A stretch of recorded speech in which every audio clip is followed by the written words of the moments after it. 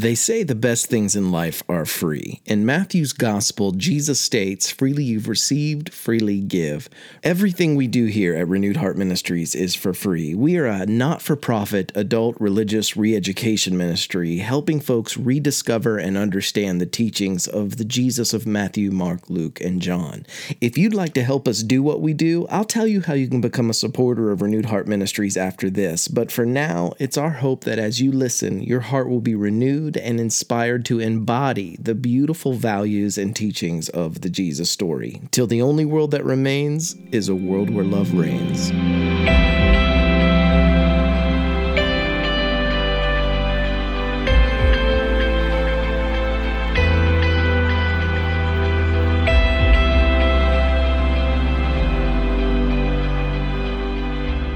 This is Herb Montgomery with Renewed Heart Ministries, and I want to welcome you to this week's weekly podcast. Our feature text this week is Sayings Gospel Q 6:29 through 30. The one who slaps you on the cheek, offer him the other as well. And to the person wanting to take you to court and get your shirt, turn over to him the coat as well. And the one who conscripts you for 1 mile, go with him a second. To the one who asks of you, give, and from the one who borrows, do not ask back what is yours. The International Q Project has titled this section of Sayings Gospel Q, Renouncing One's Rights. And I agree that rights are central to this passage, but I want to emphasize that this teaching, I don't believe, was a way for followers of Jesus to become first century doormats. Rather, it was a tactical strategy for them to use in the midst of being persecuted. And we discussed this persecution 2 podcasts ago, and how we're to respond to our persecutors in the last podcast. But this was a teaching in how they were to actively further their work toward a safer, more compassionate world for us all. And this last element of how we can respond nonviolently to our persecutors, that's what we're looking at this week. So let's begin as usual by looking at our companion text, Luke 6:29 through 30. If anyone strikes you on the cheek, offer the other also. And from anyone who takes away your coat, do not withhold even your shirt. Give to everyone who begs from you. And if anyone takes away your goods, do not ask for them again. In Matthew 5:39 through 42, but I say to you, do not, and I'm going to interject, reciprocate evil toward an evildoer. But if anyone strikes you on the right cheek, turn the other also. And if anyone wants to sue you and take your coat, give your cloak as well. And if anyone forces you to go 1 mile, go also the 2nd mile. Give to everyone who begs from you, and do not refuse anyone who wants to borrow from you. Just as a side note, I'm going to put a footnote in this week's e-site onto why I translate enthystomai into reciprocate with evil rather than just resist. So you can check that out there. But our last text is Gospel of Thomas 95. If you have money, do not lend it out at interest. Rather, give to the one from whom you will not get it back. So there's a lot to unpack in this week's passage from Sayings Gospel Q, and the list of peace activists from the last 2 centuries is long, and I'm going to put a link to one of the lists that exists online in the e-site. But this week's saying has been influential, both directly and non-directly, in many of the nonviolent movements around the globe toward positive social change. And some of the most well-known names in the last century were Gandhi in South Africa and India, and Dr. Martin Luther King Jr. here in America. And there are lesser-known names as well, like Dorothy Day and her nonviolent direct action on behalf of the poor in New York City. So let's dive right in. As we have shared repeatedly in the past, in this passage, Jesus is teaching a bold and disruptive expression of nonviolence. It's a nonviolence that seeks to confront one's opponent and offer an opportunity, as we've talked about the last couple weeks, for transformation. And with each of these 3 examples that we're going to look at, the oppressed person is shown potential ways of taking control of the situation, confronting their subjugator, and actually stripping them of the power to dehumanize. And let me explain that. First, let me tell you also how deeply indebted I am to Walter Wink's research on the cultural background of the saying of Jesus that we're considering this week. I'll place a link to his work at the end of this section in the eSite too for further consideration. But I consider his volume, Jesus and Nonviolence, a Third Way, to continue to be a revolutionary masterpiece. Matthew's version of this passage specifies that the cheek being struck is the right cheek. And as most people are right handed, the only natural way for a blow to land on the right cheek was if the striker used the back of their hand. And you can try to visualize that or work it out there wherever you're listening to this from. But this kind of blow, this backhanded slap in the culture of first century Palestine was a show of insult from a superior to an inferior. One would not want to strike an equal in this humiliating way, because doing so actually carried a fine of up to 100 times the normal amount. 4 zuz was the fine for a blow to a social peer with a fist, but 400 zuz was the fine for backhanding one's peer. To strike someone you viewed as socially inferior to yourself with a backhanded slap, though, was perfectly acceptable, and no penalty was attached. And I'll give you a link in the eSite too on the sources for that information. But try to picture the scene in your head. Since the left hand was only used for unclean tasks in that culture, people would not strike a person's right cheek with that hand. At Qumran, the gesturing to another person while speaking, even using one's left hand, carried a penalty of exclusion from the community that was accompanied by 10 days of penance. And I'll put a link to that section of the Dead Sea Scrolls in the eSite as well. But it states, whoever has drawn out his left hand to gesticulate with it shall do penance for 10 days. Any blows would have either been from a closed right fist with one's right hand on someone's left cheek, or a backhanded slap with one's right hand on someone's right cheek. A closed fisted blow from a person's right hand on one's left cheek acknowledged that the striker believed the one that they were striking, again, was their social equal. And someone claiming superiority over another would not want to strike them in this way. They would want to use an open-handed slap with the back of their hand on the other person's right cheek as an attempt at humiliating the one that they were striking. And it was the equivalent of basically saying, get back in your place. And also keep in mind that any retaliatory blows from the person being struck by a superior, quote unquote, would have caused that violence to escalate. But Jesus is not admonishing the oppressed in this scene, again, just to become a doormat or simply do nothing. Turning the left cheek would not be retaliation, but defiance. It was a sign that the one being struck is refusing to be humiliated. The oppressor would now only have 2 options presented to them: a right-handed punch, acknowledging the one being struck was their equal, or a left-handed slap with the unclean hand. And both options would be unthinkable, and so they would lose their power in this situation. And something I'd like to add to Wink's research is that this was not to be an act of self-denial on the part of the person being struck. The person being struck's self is already being denied by their oppressor. This is self-affirmation in the face of an attempt by another to dehumanize them. And the next example in the passage involves a serious social paradigm in first century Palestine, and that's indebtedness. A little background first. The Torah allowed a creditor to take the himation, this was the outer garment, or the shaitan, which was the inner garment, as security for loans from the loans that were procured from the wealthy to these impoverished laborers. And you can find this information in Exodus 22, 25 through 27, and Deuteronomy 24, 10 through 13, and verse 17. In this era, poor people had few clothes, and wealthy creditors, it actually states they had to return the article article of clothing daily so that the owners could have their cloak to sleep in at night and stay warm.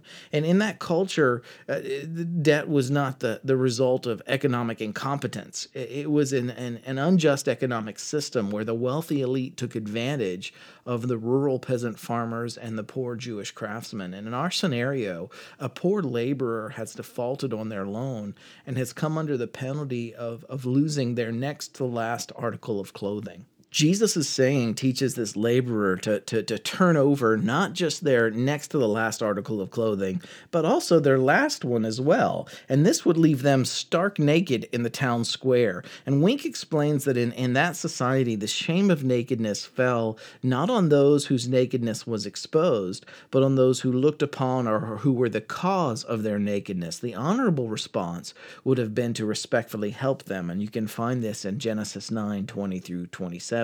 And in a society where only the wealthy wore something similar to underwear, stripping off the undergarment along with the required outer garment would redirect the shame onto the entire system by which the debtors are oppressed, as if to say, shame on you. And this teaching, it placed the poor laborer in control of the moment.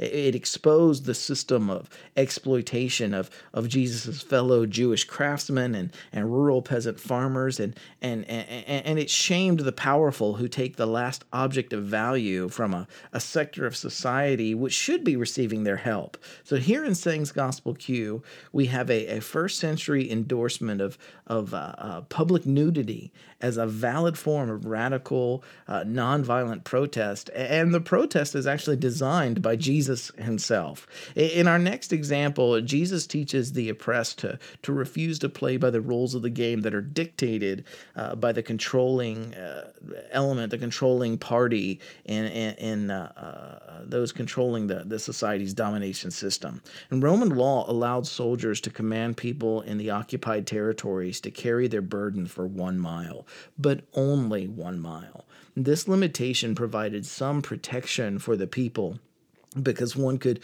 otherwise find themselves having carried a soldier's burden for an entire day, only to end up now a day's journey away from the one's home as the sun was going down. And yet even this limitation, according to Jesus, was not good enough.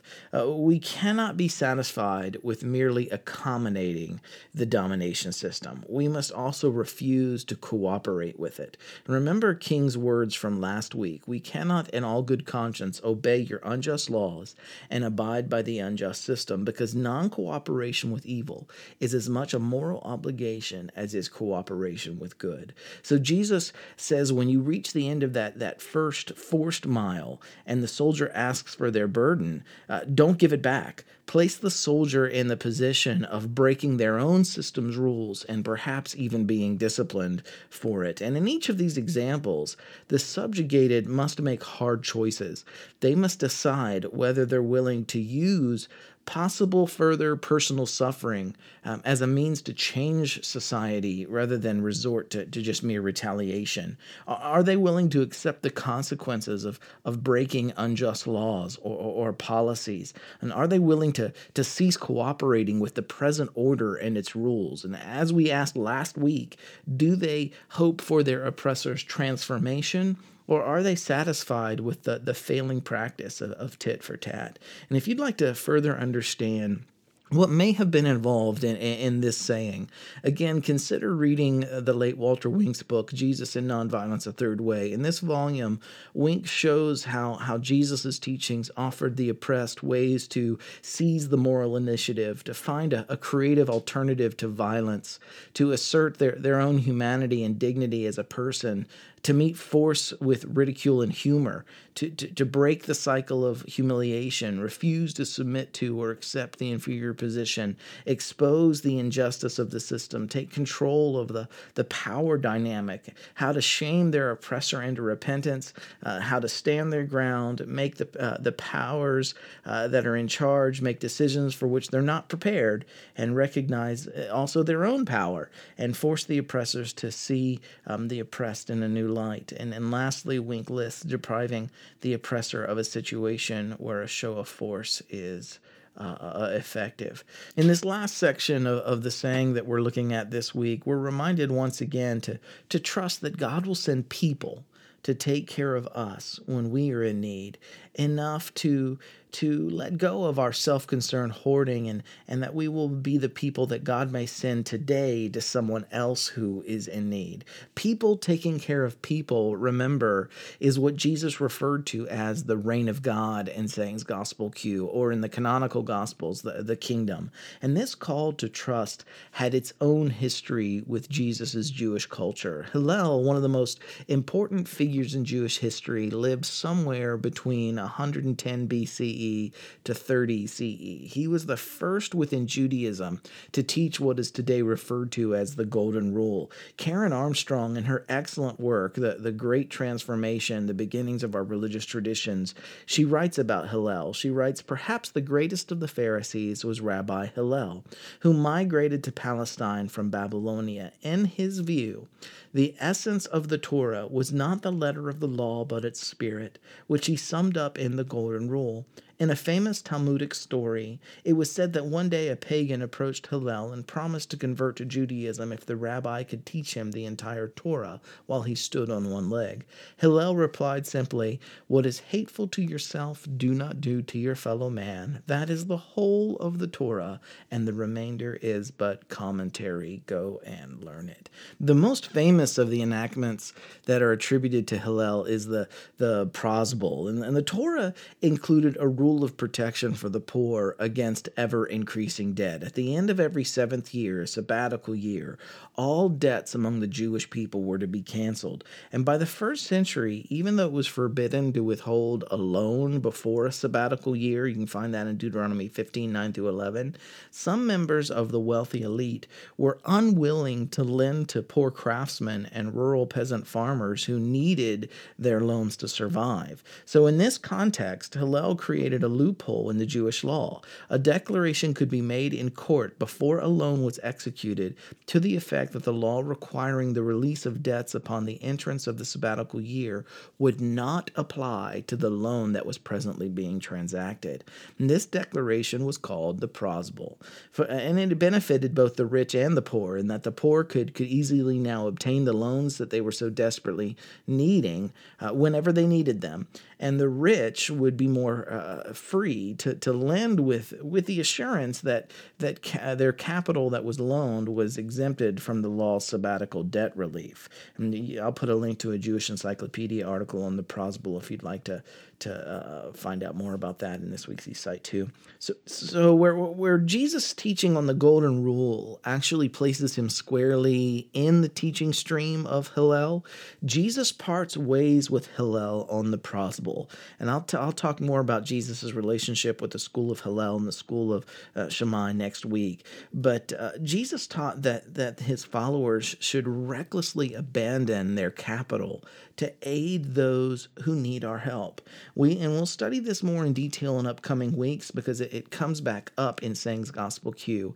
But for now, know that for Jesus, a world under the reign of God looked like people trusting in God enough to believe that God would send others to take care of them tomorrow so that they could let go of what they were hoarding for future emergencies and take care of those whose emergencies were transpiring today. Anxiety about the future, it can lead us down paths of accumulation, hoarding, greed, covetousness, jealousy, competition, and ultimately more violence. It can cause us to look the other way and ignore those around us today who may be in need.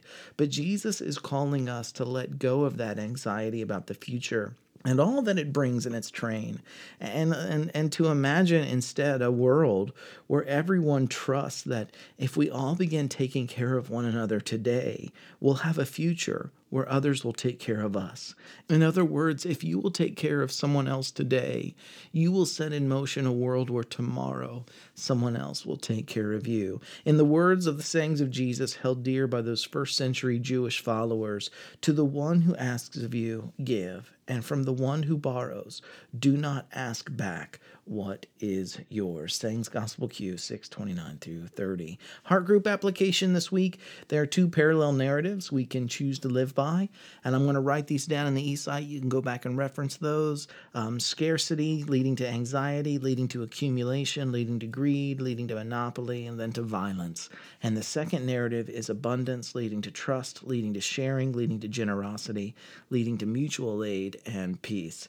Number one this week, I want you to ponder the words in these parallel narratives above. Look up the definitions of each word. Consider how each concept leads to the next. And we can live in a world where we subscribe to scarcity, believing that there's not enough to go around for everyone, so we'd better look out for ourselves. Or we can live in a world where, as Gandhi is thought to have said, there's enough for every person's need, but not every person's greed. And then number two, discuss with your heart group how the worlds created by these different narratives look. How do they differ, and what are their costs? What are their benefits? And which would you rather be a part of? Number three, make a choice. This week, make a choice to do something small or large in your life that moves you into the narrative that you would rather live in. Again, thanks for taking the time to journey with us this week as we continue our consideration of Sayings Gospel Q. I'm so glad you are with us. Until the only world that remains is a world where love reigns. I love each one of you dearly. I'll see you next week.